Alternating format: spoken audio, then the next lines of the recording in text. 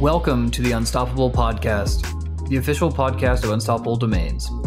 Join us each week to hear from leading experts in the exciting new fields of blockchain, cryptocurrency, and the decentralized web, where we talk about the future of the internet and what that means for humans like us. Not only will this podcast help you sound super smart around your friends, but you'll also learn how you can become a pioneer in the space and help lead the charge toward a more decentralized web.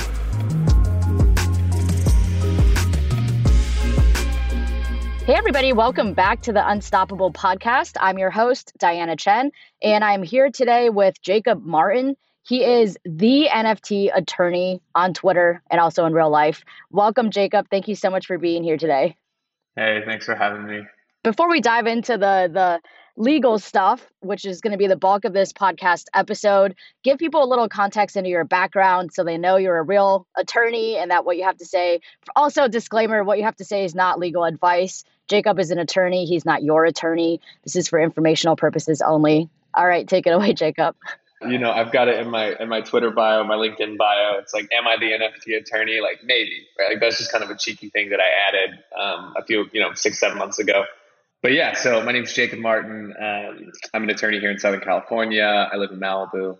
Actually, while in law school, so back in like 2015, 2016, right before I started law school is when crypto kind of got my attention. And then 2016, 2017, I interned at a law firm that did a lot of ICO paperwork here in Southern California. And so we were looped in with like Shepherd Mullen and Cooley and some of the big firms doing paperwork. It was all chaos, but I loved it. And so I kind of personally felt like smart contracts would replace lawyers anyways. So I raised some venture funding after, like at the end of my second year of law school, going into that summer. Yeah, I tried to build out a wills and trusts, like smart contract platform. So like probate documents. When you die, where does your stuff go? That's still needed. I mean, there's CASA for Bitcoin and there's a couple of other things, but like I think assets should go automatically, and I did then, I still do now. But yeah, so I've been doing basically like high utility smart contract stuff as either like a product person or CEO kind of for the last 3.5, 4 years really, or that was 3.5, 4 years ago. I did that for a couple of years. 2020 was basically the worst year for me and for most people, right? So at the beginning of 2020, we shut down the startup after really hoping Wells Fargo would buy it. The short version of 2020 is my wife's grandma died, and then my dad died, and then a few months later, my daughter was born. So it was like a whirlwind of a year. But NFTs caught me end of 2020 the way they were supposed to, like clocked me right in the face. And I was like, oh my God, I love all of this. This is all of my favorite things at the same time. This is exactly what I thought smart contracts would do. They would just eat a whole industry. And so, yeah, my wife gave me permission to treat my law firm like a startup. And I did my best to make sure that I knew as much as possible, if not as much as anyone else or more in the industry about what are these NFTs, how do they work exactly, and how many people can I help here? So that's led me to where I'm at now. And I've worked with various Fortune 500s, a bunch of top artists, a bunch of my friends at this point, collectors, and people just across the NFT ecosystem, kind of tangential as it kicks out into DAOs now as well. That's awesome. Yeah, and wills and trusts is definitely applicable to crypto as well. I think there's a lot of questions around, what happens to your crypto and your NFTs and all of that when you pass. And I don't know that we have very good infrastructure and tools to help people prepare for that just yet. I think that's probably an area that needs some development. Yeah, even with the new stuff, right? So like that was something I was trying to do a while back, and that was just passing along your estate in general. But when you think of NFTs, it's even weirder. Maybe weird's the right word, because what's happening now is like you own an NFT. Well, an NFT doesn't per se have a value, right? Like you can look at like a cool cat and say, well, other cool cats are worth this, so mine must be worth X. But when you're thinking of one-of-one art or like incredibly subjective items, it's hard to really tell somebody what your portfolio is actually worth. It's like what you would accept is one thing, but what it's actually worth in the market is difficult, and when people pass away, like there's taxes levied if your estate is over a certain size. And we're not really prepared to be able to assess what someone's portfolio is actually worth. So we'll leave that nugget with people and they can cringe over that for a little while. But that's not as much the current, thing people are really thinking about. Yeah, I mean, some people definitely are, and taxes is something that, as we're wrapping up the year, which is crazy to say that, we are coming up on the end of the year, people are thinking more and more about taxes, what they're going to do. So let's dive into that a little bit. To start off, I guess just like, can you speak generally as to how taxes work with NFTs? Like when you buy an NFT, when you sell an NFT, if you're holding an NFT over the course of a year, like how does the law see that from a tax perspective? Totally. So I feel like it's worth me giving the caveat that like I'm not a tax attorney by trade. It's not what I do full time. But I've spent a lot of time this year. I feel like someone's saying I'm not a lawyer, but here's legal advice, right? Like, no, it's like I spent a lot of time this year with other tax attorneys, other accountants, trying to make sure we get this right, so that I can speak on it. And the way that it's viewed in general right now is, you know, the IRS and has determined that if you swap Bitcoin for ETH, right, like a swap, like a sushi swap, a uni swap, whatever, that's a taxable event. And they treat it as though you sold your Bitcoin at X price for USD and then bought ETH at X price. So if anyone wasn't sure yet, like a swap of crypto is, considered a taxable event. And then if someone were to buy an NFT with ETH, right? So you spend one ETH on an NFT. Well, the IRS doesn't really care what the price of ETH was, as in like they don't think in terms of ETH, they think in terms of USD. So if you spent 2 grand, I guess follow me on this roadmap. You spend 2 grand on an NFT, and that was one ETH at the time, and then you sell it for 6 ETH 2 months later, but ETH has gone up to 3,600. They aren't thinking in terms of 5 ETH gain, right? They're thinking in terms of USD. So at that point, the USD was 2K. Now it's 3,600 per ETH. So the USD is almost doubled. And then you gained from 1 ETH to 6 ETH.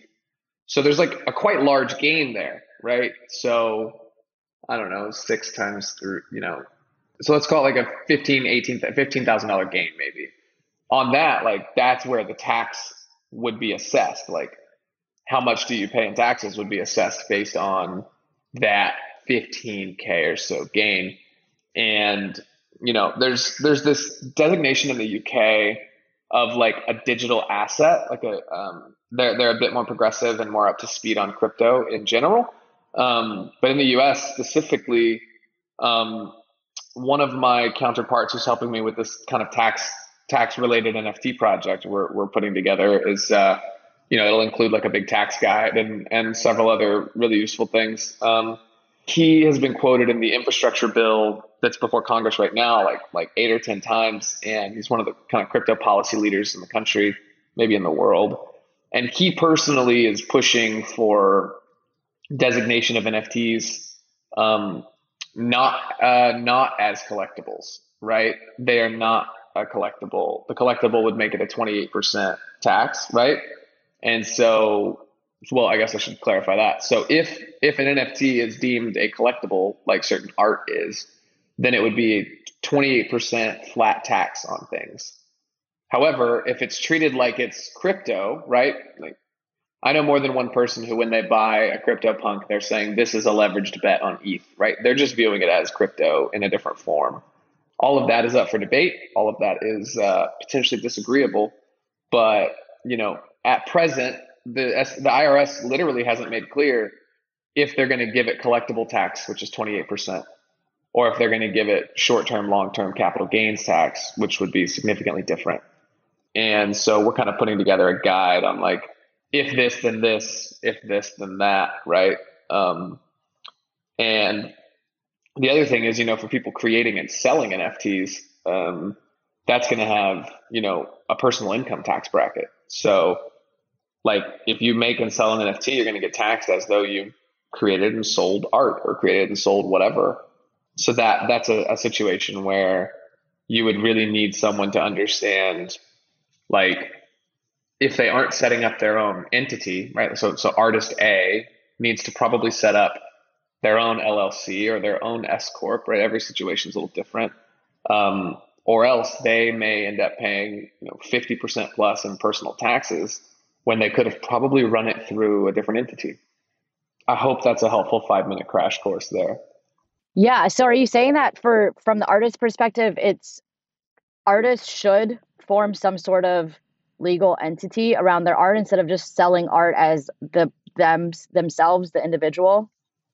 Yeah, very likely. I mean, this is how the music world works. This is how like the fine art world works. This is how, kind of art generally works is it allows an artist to have an entity where the funds flow in.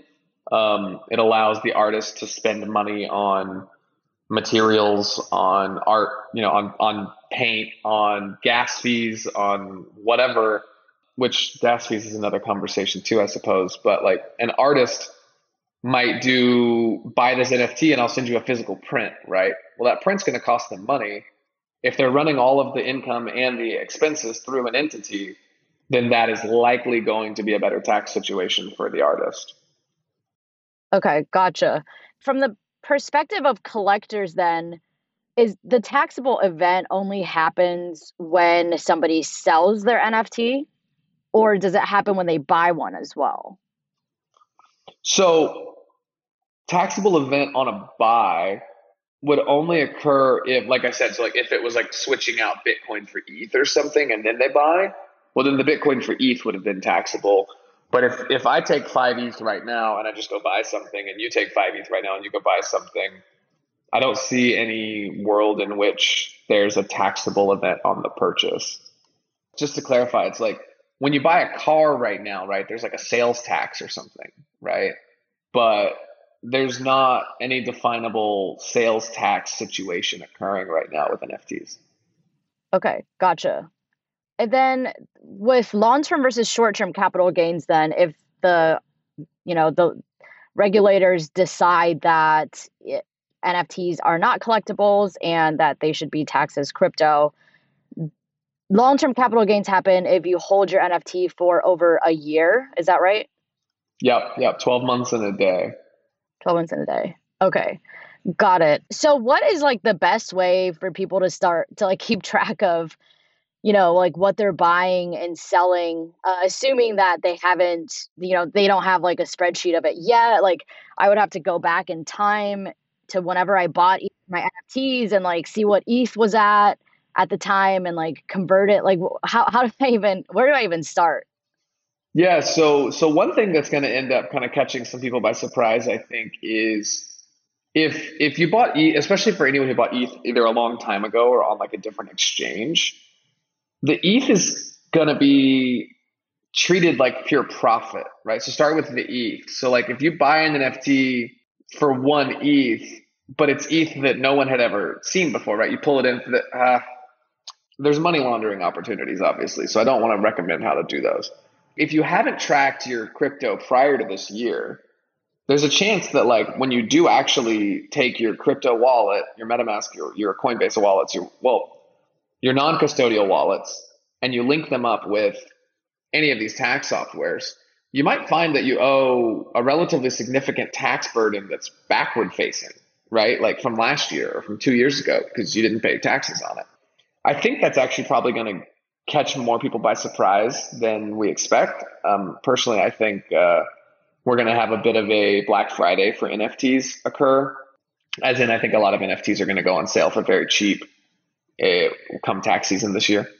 But what you could do right now is you would log into any one of the 5 or 6 like relevant crypto tax software companies, right? So you've got companies like TaxBit and ZenLedger and CoinTracking and CoinTracker and whatever, and they've all raised quite significant funding at this point in the last year or two to build software just for this stuff, to track this stuff. So I think it's like by importing all of your crypto transactions into one of those wallets, you're then going to have to go audit your own wallet a bit to say, well, this transaction needs me to manually input how much I spent or manually input what I bought or how much I sold it for. because so far none of the software that I've seen is like fully perfect. I'm actually in the process right now of auditing 5 or 6 software companies with a couple of accountants and a couple of other tax attorneys, just to make sure we know as much as we can and can make good recommendations to people. Once you've set up basically like, this is my wallet, this is what I'm doing with it, this is where I buy and sell, you should be able to start tracking and really figuring out the cost basis, the sell point. And most of these software companies will say, here's your proposed tax burden. I think all of that is like a fully required like step one. And then, getting an accountant that's crypto literate is clearly step two. Like, I don't think anyone who's done more than $100,000 worth of transactions in crypto across multiple transactions should like attempt to do their own taxes. I think that's probably the break off point in my opinion. I know you're still in the process of auditing, but have you found any software tools that basically like you can just either connect your wallet or send your Etherscan link and they'll like automatically pull all your transactions? Yeah, so several of them will do that. They'll do like the automatic pull of transactions. The thing that we're looking into the most right now and are like really hoping to find answers on is not only who can pull the transactions, but who can like identify, like pulling transactions from Etherscan is one thing, but then there's multiple other wallets and there's other chains, right? And there's other things going on that are also NFTs, right? There's Solana based NFTs, there's whatever. So really what we're hoping to find is that somebody or one or two software stand out as like cross-chain utility. Right now, we're not seeing anybody's website that is specifically catered to, hey, we are tax software X and we're dedicating $10 million to the NFT side of things and we're going to robustly build out XYZ, right? But it's part of my goal is to get tax software in as many hands as possible, even if it's like only 7 out of 10 good, right? Because what I think is going to happen is we're going to have a lot of people not file their taxes at all and then get audited in a couple of years and be screwed. Or we're going to have people work with non-crypto literate CPAs and not use tax software. And their CPAs are going to like quit their jobs, right? Or just fire them as clients and be like, I literally can't do this because we're going to get audited.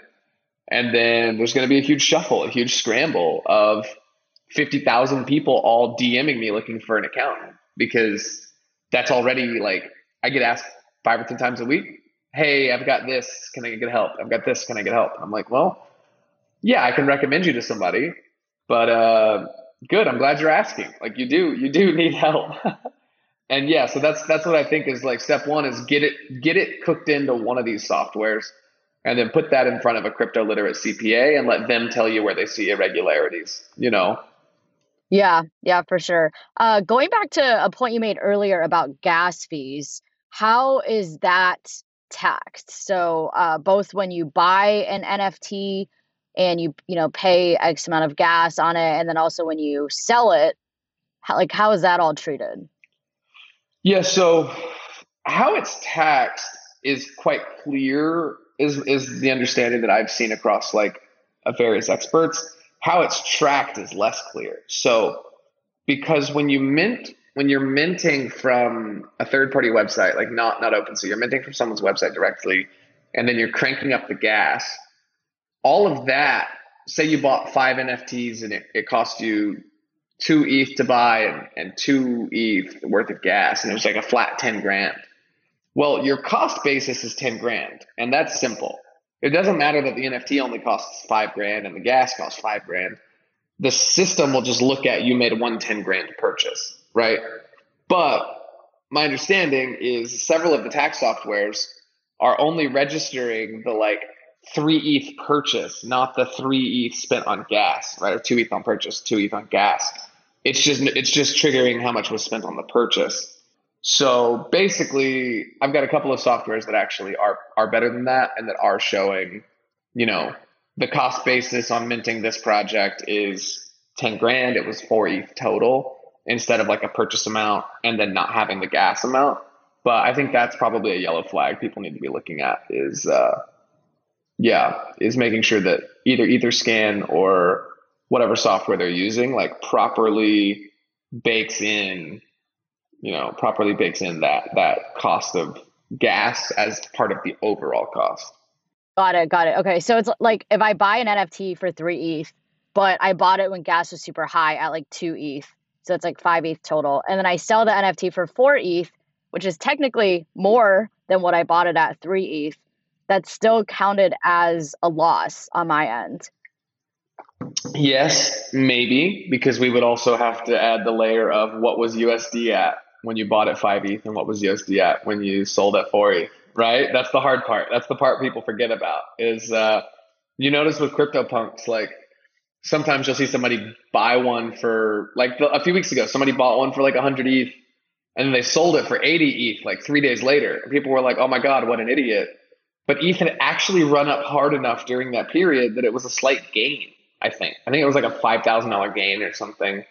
And ETH had just taken a dump. So this person was trying to get out from under the CryptoPunk and they still didn't actually lose money, even though they lost 20 ETH in the situation. Got it. Yeah, that makes sense. Yeah, that's a lot to keep track of. Yeah, it's a lot to keep track of. Shifting over a little bit to the biggest topic in crypto law right now, which is securities. Everything's a security. We're not sure what's a security. Can you tell people, like, just from starting with a very basic level, like, according to the law, what is the legal definition of a security? Right. So the Howey test is what you hear referenced by everyone, right? So basically the definition of a security is buying a thing with expectation that that thing goes up in value due to something done by someone else. More or less, that's the short version. So with NFTs generally, they aren't securities, right? They're collectibles, most of them. They are art, or they are cool, or they are whatever, and they don't promise you any future utility. They don't promise you any future dividends or airdrops or revenue or anything. It's just a collectible. It's just a thing you buy, like a painting at Target, right? Some NFTs do offer you dividends and other things. So that's a little different. Okay, so let's break that down a little bit. First of all, you said that most NFTs are collectibles.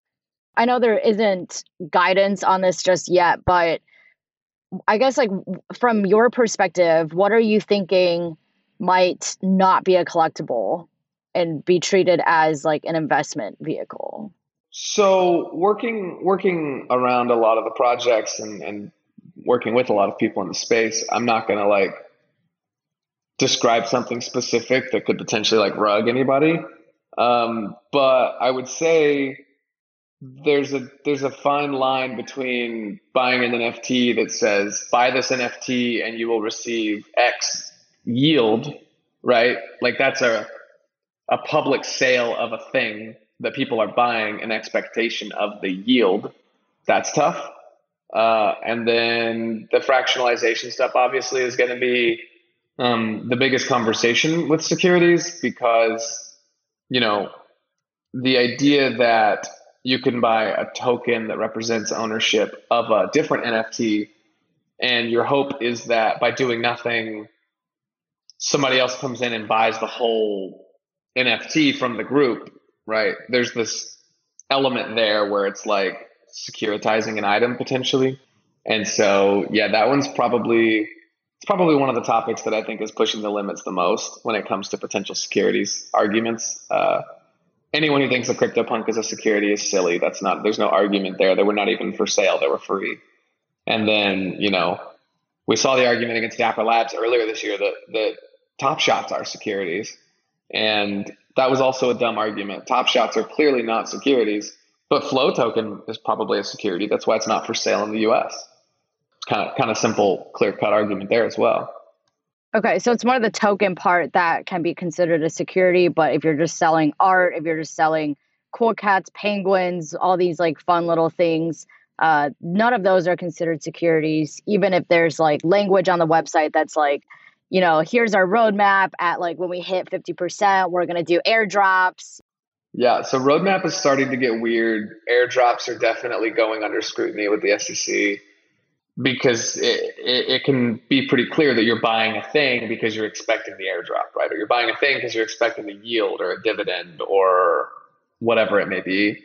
The simplest way I can put it, and when I mention like fractionalization or I mention like flow token, is think about both of those things as fungible, right? Like they're fungible tokens. Like flow is a fungible token. ERC20 token called XYZ that represents ownership in a specific NFT. That's a fungible ownership of a non-fungible thing. So fungibility is where the securities element comes in, because by you doing nothing, the whole fungible group can go up or down. Whereas with a non-fungible token, a singular piece of art, this piece of art on the wall behind me, whether this artist has a good or bad career moving forward, it's not like this art is considered a security. It's just a scarce good. Like it's an individualized good, not a fungible thing that is being traded on and going up or down in value based on the success of an underlying company or project or item. Also, for anyone listening, the SEC has not done enough of analysis on any of this stuff. So please don't call me and tell me that I'm stupid. Just tweet at me, and you can call me stupid on Twitter. That's fine. Yeah, I know a lot of this is speculative still because we just don't have enough guidance. I guess like from your perspective, what do you hope to happen next to, that's going to protect collectors and artists and help us continue to enjoy NFTs in the way that we're enjoying them now? Is it, a big lawsuit?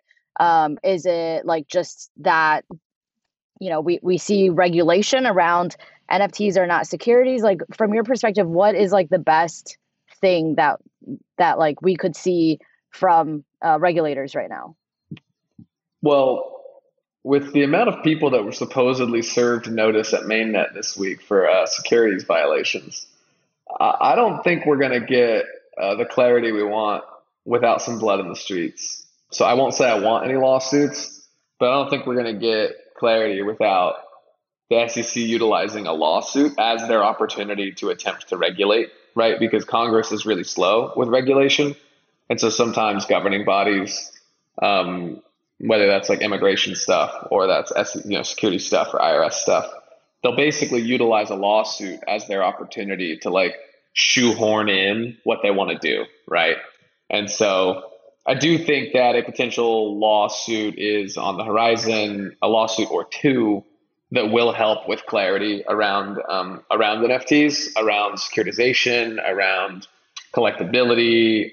And, I've worked on a couple of cases this year that have been private cases. I don't really do litigation, but when it comes to NFTs, there aren't a ton of litigators that know what NFTs are. So I've been a part of a couple of cases where I've helped. And, if those cases had gone to court, we would have some precedent right now and you would know what those cases are, but they settled privately because it's like the NFT and like crypto industry, I think, does a decent job of keeping their dirt to themselves, right? So we've got some dirt that I know about, that several of us know about, maybe a lot of us know about, but it's not getting played out in court, which is probably a good thing to some degree, and it's a bad thing to some degree. But yeah, I think the SEC is going to go after somebody, and that'll give us some clarity.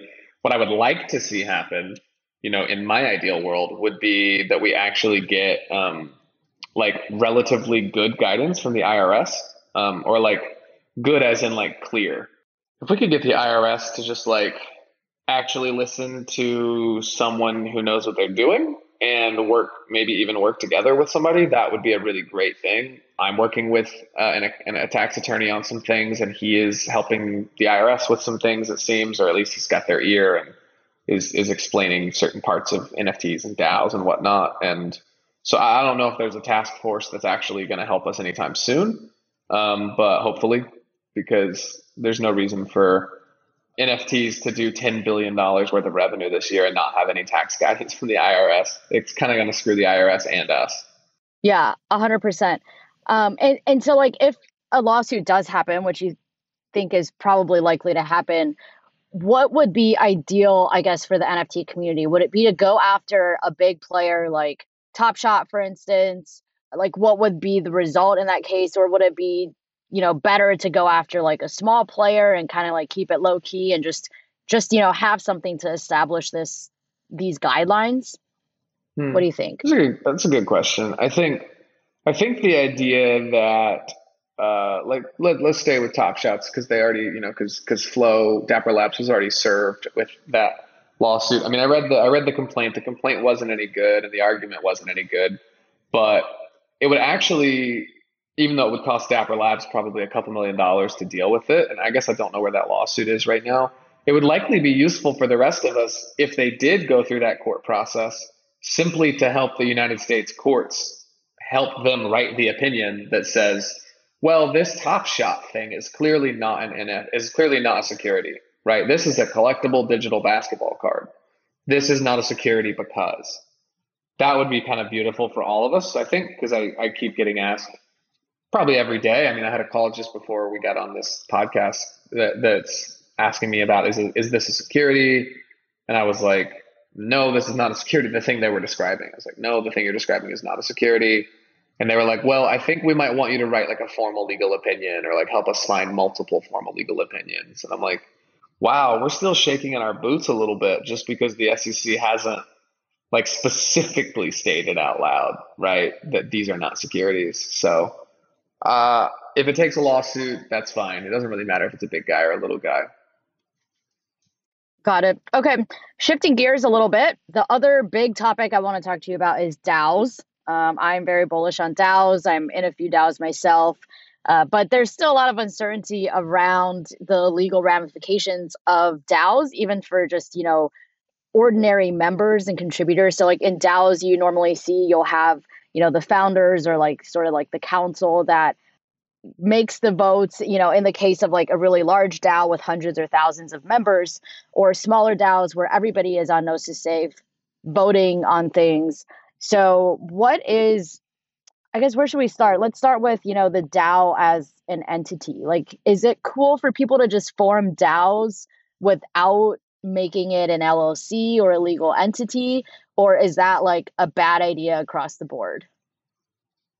I think a DAO needs a thesis, right? A DAO needs a thesis and a general idea of how many members they want. And that's just where I think you start. I know that's kind of like almost sounds like it's sidestepping your question, but like it really matters. Like, is this DAO forming to purchase one NFT, or is this DAO forming to build a community, right? Or is this DAO forming to build a company? Like, what is this DAO doing now, and what's the intent for later? I think those are like kind of the key questions to ask early on in approaching DAOs. And the entity formation of a DAO, right? At this point, we're talking solely in the United States jurisdiction, because I can't fully answer all of the ways in which you could or could not build a DAO in Mexico or Panama or Switzerland. But as far as the United States is concerned, a DAO without an entity, right? Just a group of people who fund a multi-sig and then call it a DAO, that's going to be treated like a general partnership, right? The definition of a general partnership is a group of people doing a thing together for profit. That's what a DAO is. Sometimes DAOs are nonprofits in nature, and maybe there's another way to go about structuring those. And that's where you get to the entity question again. But without the entity question, like, it's just like, okay, if we're forming a DAO, we're going to do something together for profit. Are we looking to have 10,000 members, like with a voting stake, or are we looking to have, 20 members with a voting stake? And I've been kind of fortunate enough to be working with Aaron Wright and the Open Law crew and Flamingo DAO on several DAOs recently, and I kind of was like the key person on building a specific one not long ago called Ready Player DAO. We could chat about that if there's time and if you'd like. Basically, the getting money together in a group and saying, hey, we want to do this thing, that's totally cool.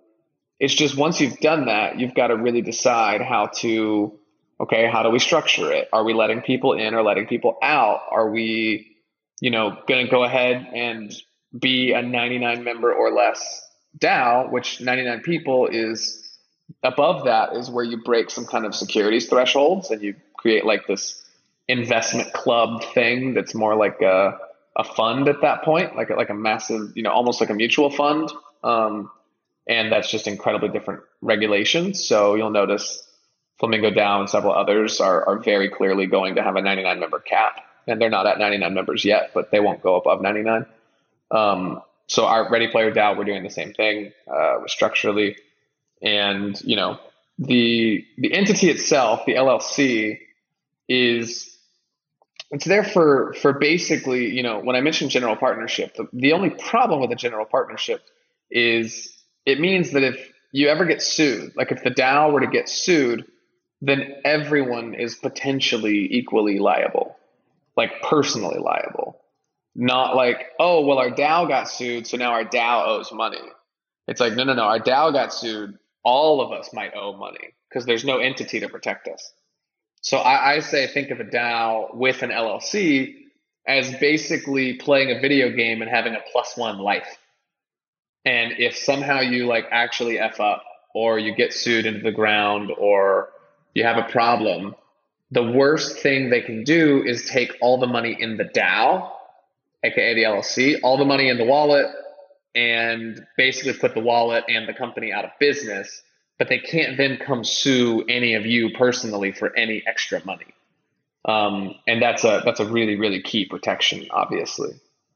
Sort of to back up a little bit, I've actually talked to quite a few people who, don't come from legal backgrounds, and they don't even know, like what sorts of things could come up in a DAO where, either somebody would sue someone or when the DAO would get sued. Do you have any examples, like from real life, like obviously without saying names or anything, about like things that have gone wrong in DAOs? Totally. So I think we're really actually so early that we haven't seen a good example of this yet. I want to say, and maybe you'll remember better than I do, was it like 2 months ago? Didn't Yearn and Curve Finance have an issue? Somebody's source code was copied.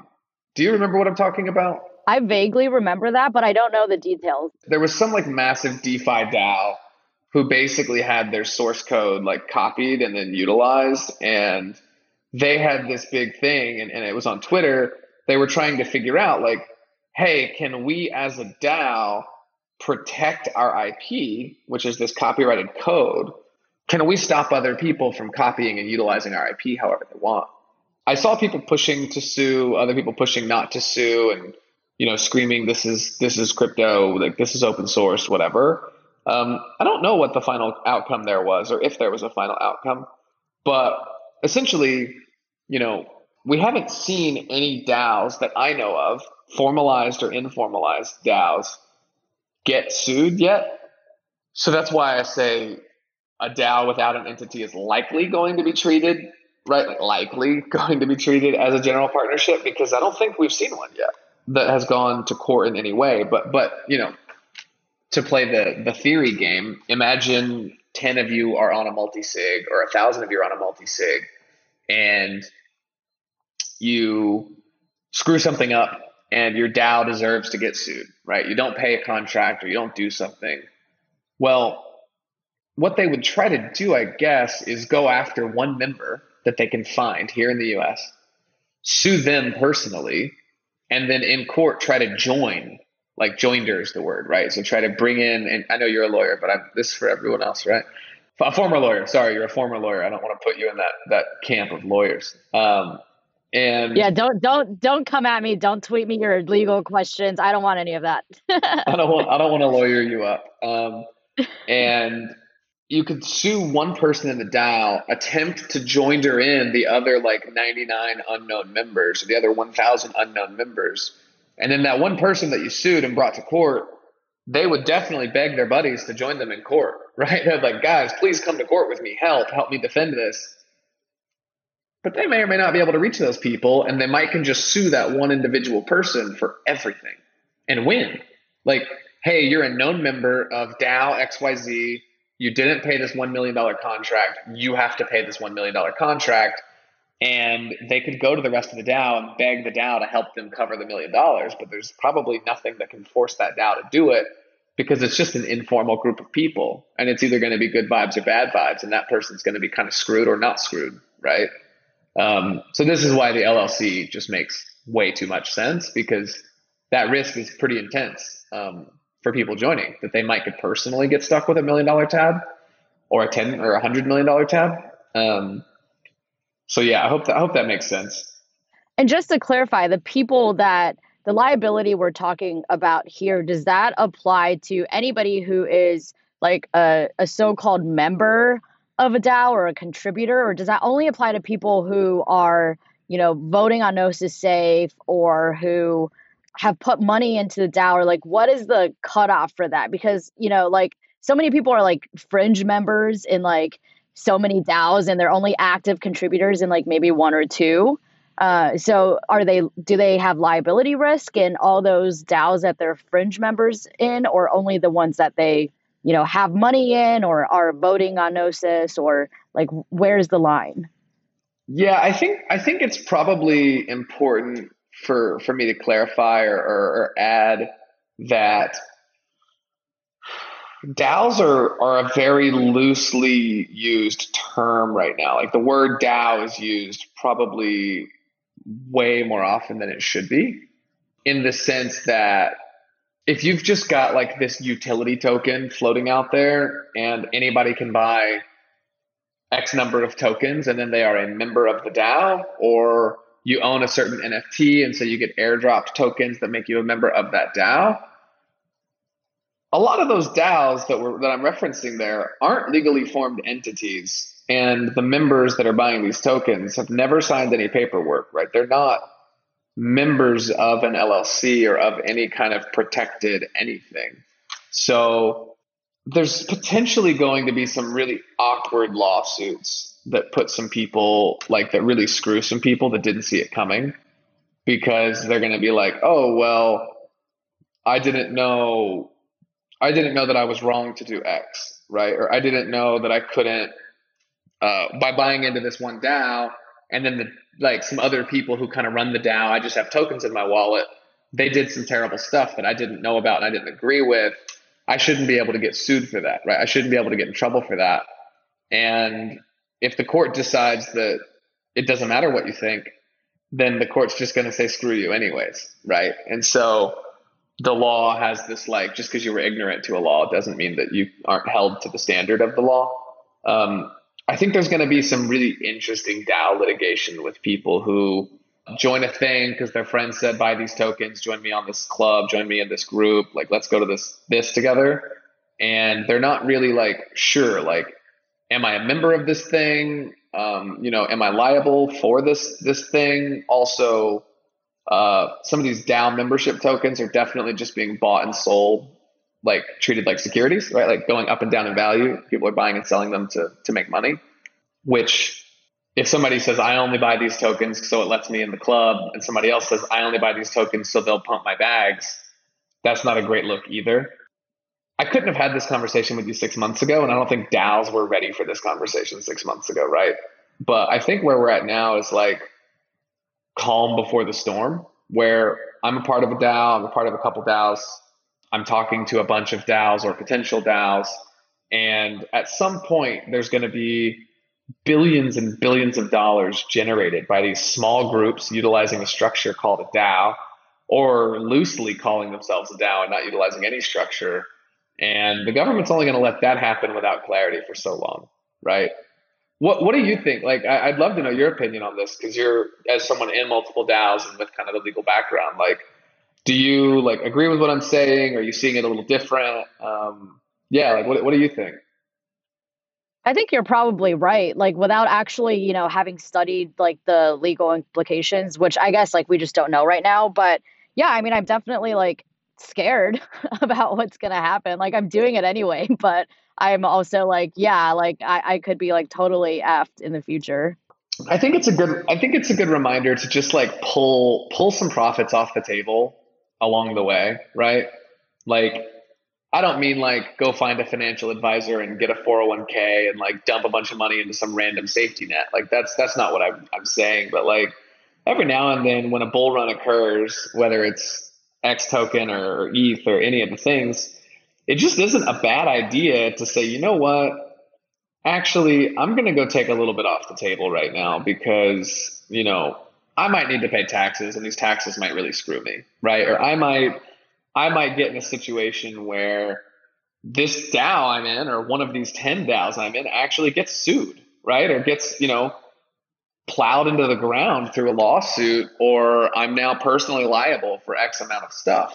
I don't think people should live scared, but I also don't think people should live stupid, right? So if you're worth 200 grand on paper or 200 million on paper, it just doesn't suck to pull 10, 20% every now and then into the safety net account for the just in case, right? Yeah. It just hurts knowing like sitting in like a normal savings account, you're just basically losing money when you could be investing in crypto. But I know it does hurt. I totally agree. yeah. And I think like the rule of thumb really is to like go out and do the things, but be smart about it, be careful about it. Like, don't be so scared that you're not going to participate in this ecosystem at all. So, like, from a more practical perspective, if this is your advice to people out there, what does that look like in real life? Like, if somebody's deciding whether or not to join a DAO, what questions should they be asking themselves and making sure they know before, in order to help them decide, like, should I join this DAO or not? Yeah, I think you have to start with like how participatory do I want to be in the DAO? How participatory can I be in the DAO? And then, what's the thesis or the ethos of the DAO? And if those two check boxes are met and you're like, okay, I can and do want to be participatory in this DAO. I can and do agree with the thesis, ethos, whatever. I want to do this thing with these people. I can meet the minimum if there's a minimum or however you want to do it. From there, it's really just like, okay, are we going to let anonymous people into our DAO? Right? Like anons and pseudonyms are great, and I'm friends with many of them. But you can't mingle your money with an unknown person in the US, right? Like that's just not really allowed.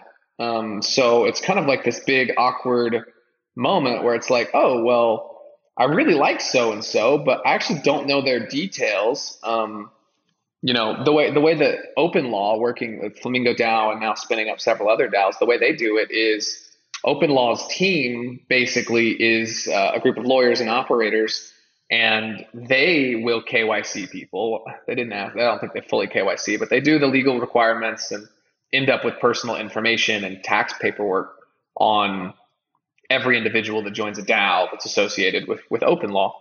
And that's really the only way to utilize the LLC protection as of now, it seems, is to have the 99 or less members and be KYC. Anything above that, you'll notice there's news that's either come out or is coming out that Friends of Benefits is going to utilize a C Corp structure, right? C Corp with a DAO. They're the first to pioneer it. They're utilizing some investor money, some really interested lawyers, a really smart crew, and yeah, we'll see what happens. But a C Corp can obviously have as many members as they want. They're just totally pioneering what it means to buy a token, to be an owner, a member, to be involved in this C Corp structure and try to not call it a share or a stock, right?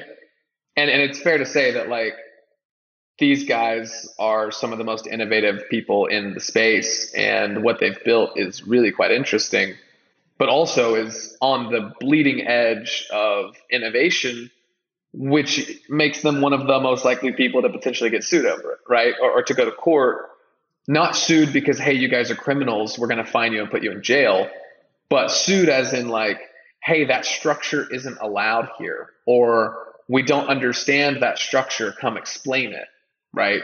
So hopefully Friends of Benefits with some counsel, with some investors, are able to really put together, a solid argument. And if and when they're good to go, they will definitely have set a precedent that a lot of people are about to follow. Not just for a gated Discord, but just for entities and corporate building in general. I mean, You know how many people I know that work at Reddit, Apple, Google, Microsoft, etc., that would rather leave, take $500,000, put it on the table, and be a co-owner in the thing they're building?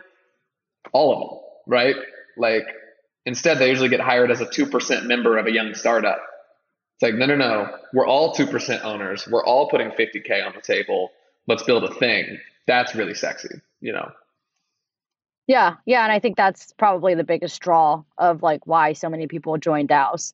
All right, cool. I've got two more things to talk to you about. These are non-legal things, fun things. Do you have time, by the way? Do it. Yeah, yeah, yeah.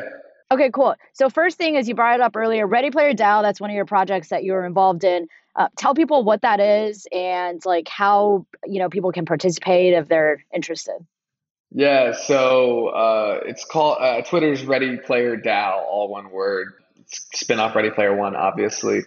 Basically, play to earn gaming, I think, is going to be probably $1 trillion industry, maybe multi-$100 billion industry on the low end when you account for in-game skins, in-game NFTs, in-game yield off of SLP, like with Axie or other things. It's just a beautiful cross between DeFi and gaming, and we all love DeFi and gaming.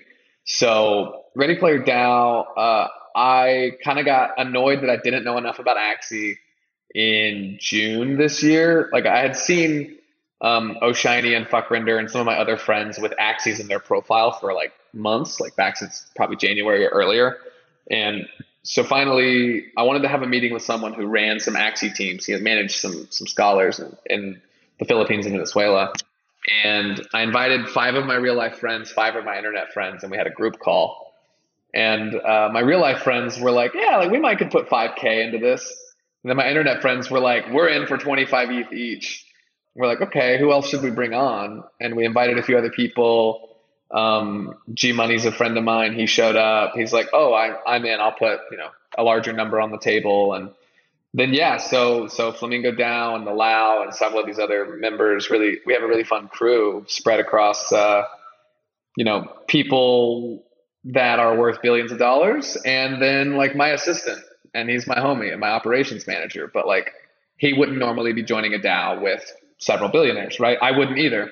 But we were point people. We were instrumental in doing it. So shout out 0x Kilroy on Twitter. That's my guy. So we pulled it together, and basically our original thesis was Axie is yielding really serious returns, like 100% ROI on your money in 100 days or less. And that's just absurd, right? You can't just double your money in 100 days. We became bullish on Axie and then taking some gambles in other games that are emerging and then getting ready to write seed checks in some of these other emerging companies. So that's kind of the 3 things the DAO does is Axie right now, while we're waiting on other games to have fully fleshed out play to earn mechanics, taking small bets on new games, buying land, buying in-game assets, getting access, and then getting ready to write seed checks basically in some of these up and coming companies and games. And we originally ended up pulling together like 1,500 ETH across like 36 people, 38 people. Everybody signed legal paperwork. Everybody's in the crew. We have an LLC under the DAO. And right now, our intention is probably we will be raising soon. We've got a couple of really, really dope VCs and friends at, high places, I guess, that are interested. If anyone is like hella interested and listens to this and they're like, oh my God, let me in, like you can send me a DM or something and we'll let you know when we're like raising and stuff. We're trying to figure that out right now. And then, yeah, like hopefully our goal, I think at this point, our goal is, there's a path to token, right? So taking a DAO from being a small private DAO to token has not yet happened realistically. There's usually a small DAO with an ERC20 token internally, and then they publicly sell some later. We literally don't have an ERC20. We have membership units in an LLC, and we have a DApp where we can go vote, right, based on how much of a vote we have. And so we will likely add a token someday. And there's probably not enough there for me to explain that I actually can put out there, but that's the idea. You can join. You can join if you want. Amazing. I'll slide into your DMs after this. Do it. And then the other thing I wanted to talk to you about real quick is you're working on your own NFT project, and it's a tax NFT project. Can you talk about that yet? I know you've like teased it on Twitter and stuff. The high level is I'm going to do 50,000 NFTs, which is a lot. But what we're going to have is just a couple of bullet points. I'm working with 2 tax attorneys, an international tax attorney, a domestic tax attorney, and 2 accountants that have all been in crypto for 5+ years and all been dealing with IRS audits. We're putting together it's probably going to end up being almost a 10-pager PDF that's going to be the definitive tax guide on NFTs, DeFi, and crypto, in general. And then the part that I'm hoping to get right is I've been auditing these tax softwares because I'm hoping to partner with the right software or software companies, multiple maybe, to give away a 1-year free subscription to one of these software companies. So the NFT, it'll have its own visual representation, then the unlockable PDF, then hopefully a 1-year subscription kind of baked into one of these software companies. I can't give any more than that. Okay. Don't have a launch date yet? October 26th. Okay. October 26th. Yep. And then is there a website or where do people go to mint? Not yet. Nothing. You can't do anything yet. All right. You just got to follow Jacob on Twitter so that you can stay apprised on that. Something like that. Yeah. I'm pumped for that. I mean, there's just like no resources like that out there yet. So I think this is going to be huge. Right. I hope so. Yeah, it will, I'm sure. All right, awesome. Thank you so much, Jacob, for taking the time. I know we've gone over time, so I apologize for that. Before you go, last thing, just tell people where they can find you on Twitter, what your handle is. And then if there's like anything else you want to plug as well, go for it. Yeah, so my Twitter handle is @the_NFT_attorney. There are other people who do NFTs and law. It's fine. It's not just me, but it's the Twitter handle. And then my website is www.jtmtechlaw.com. And you'll know you're in the right spot if you see a CryptoPunk on a lawyer's website. That's what that looks like. Absolutely. Awesome. Thank you so much, Jacob. Again, thank you everybody for tuning in. And we will be back again soon with another episode of the Unstoppable Podcast.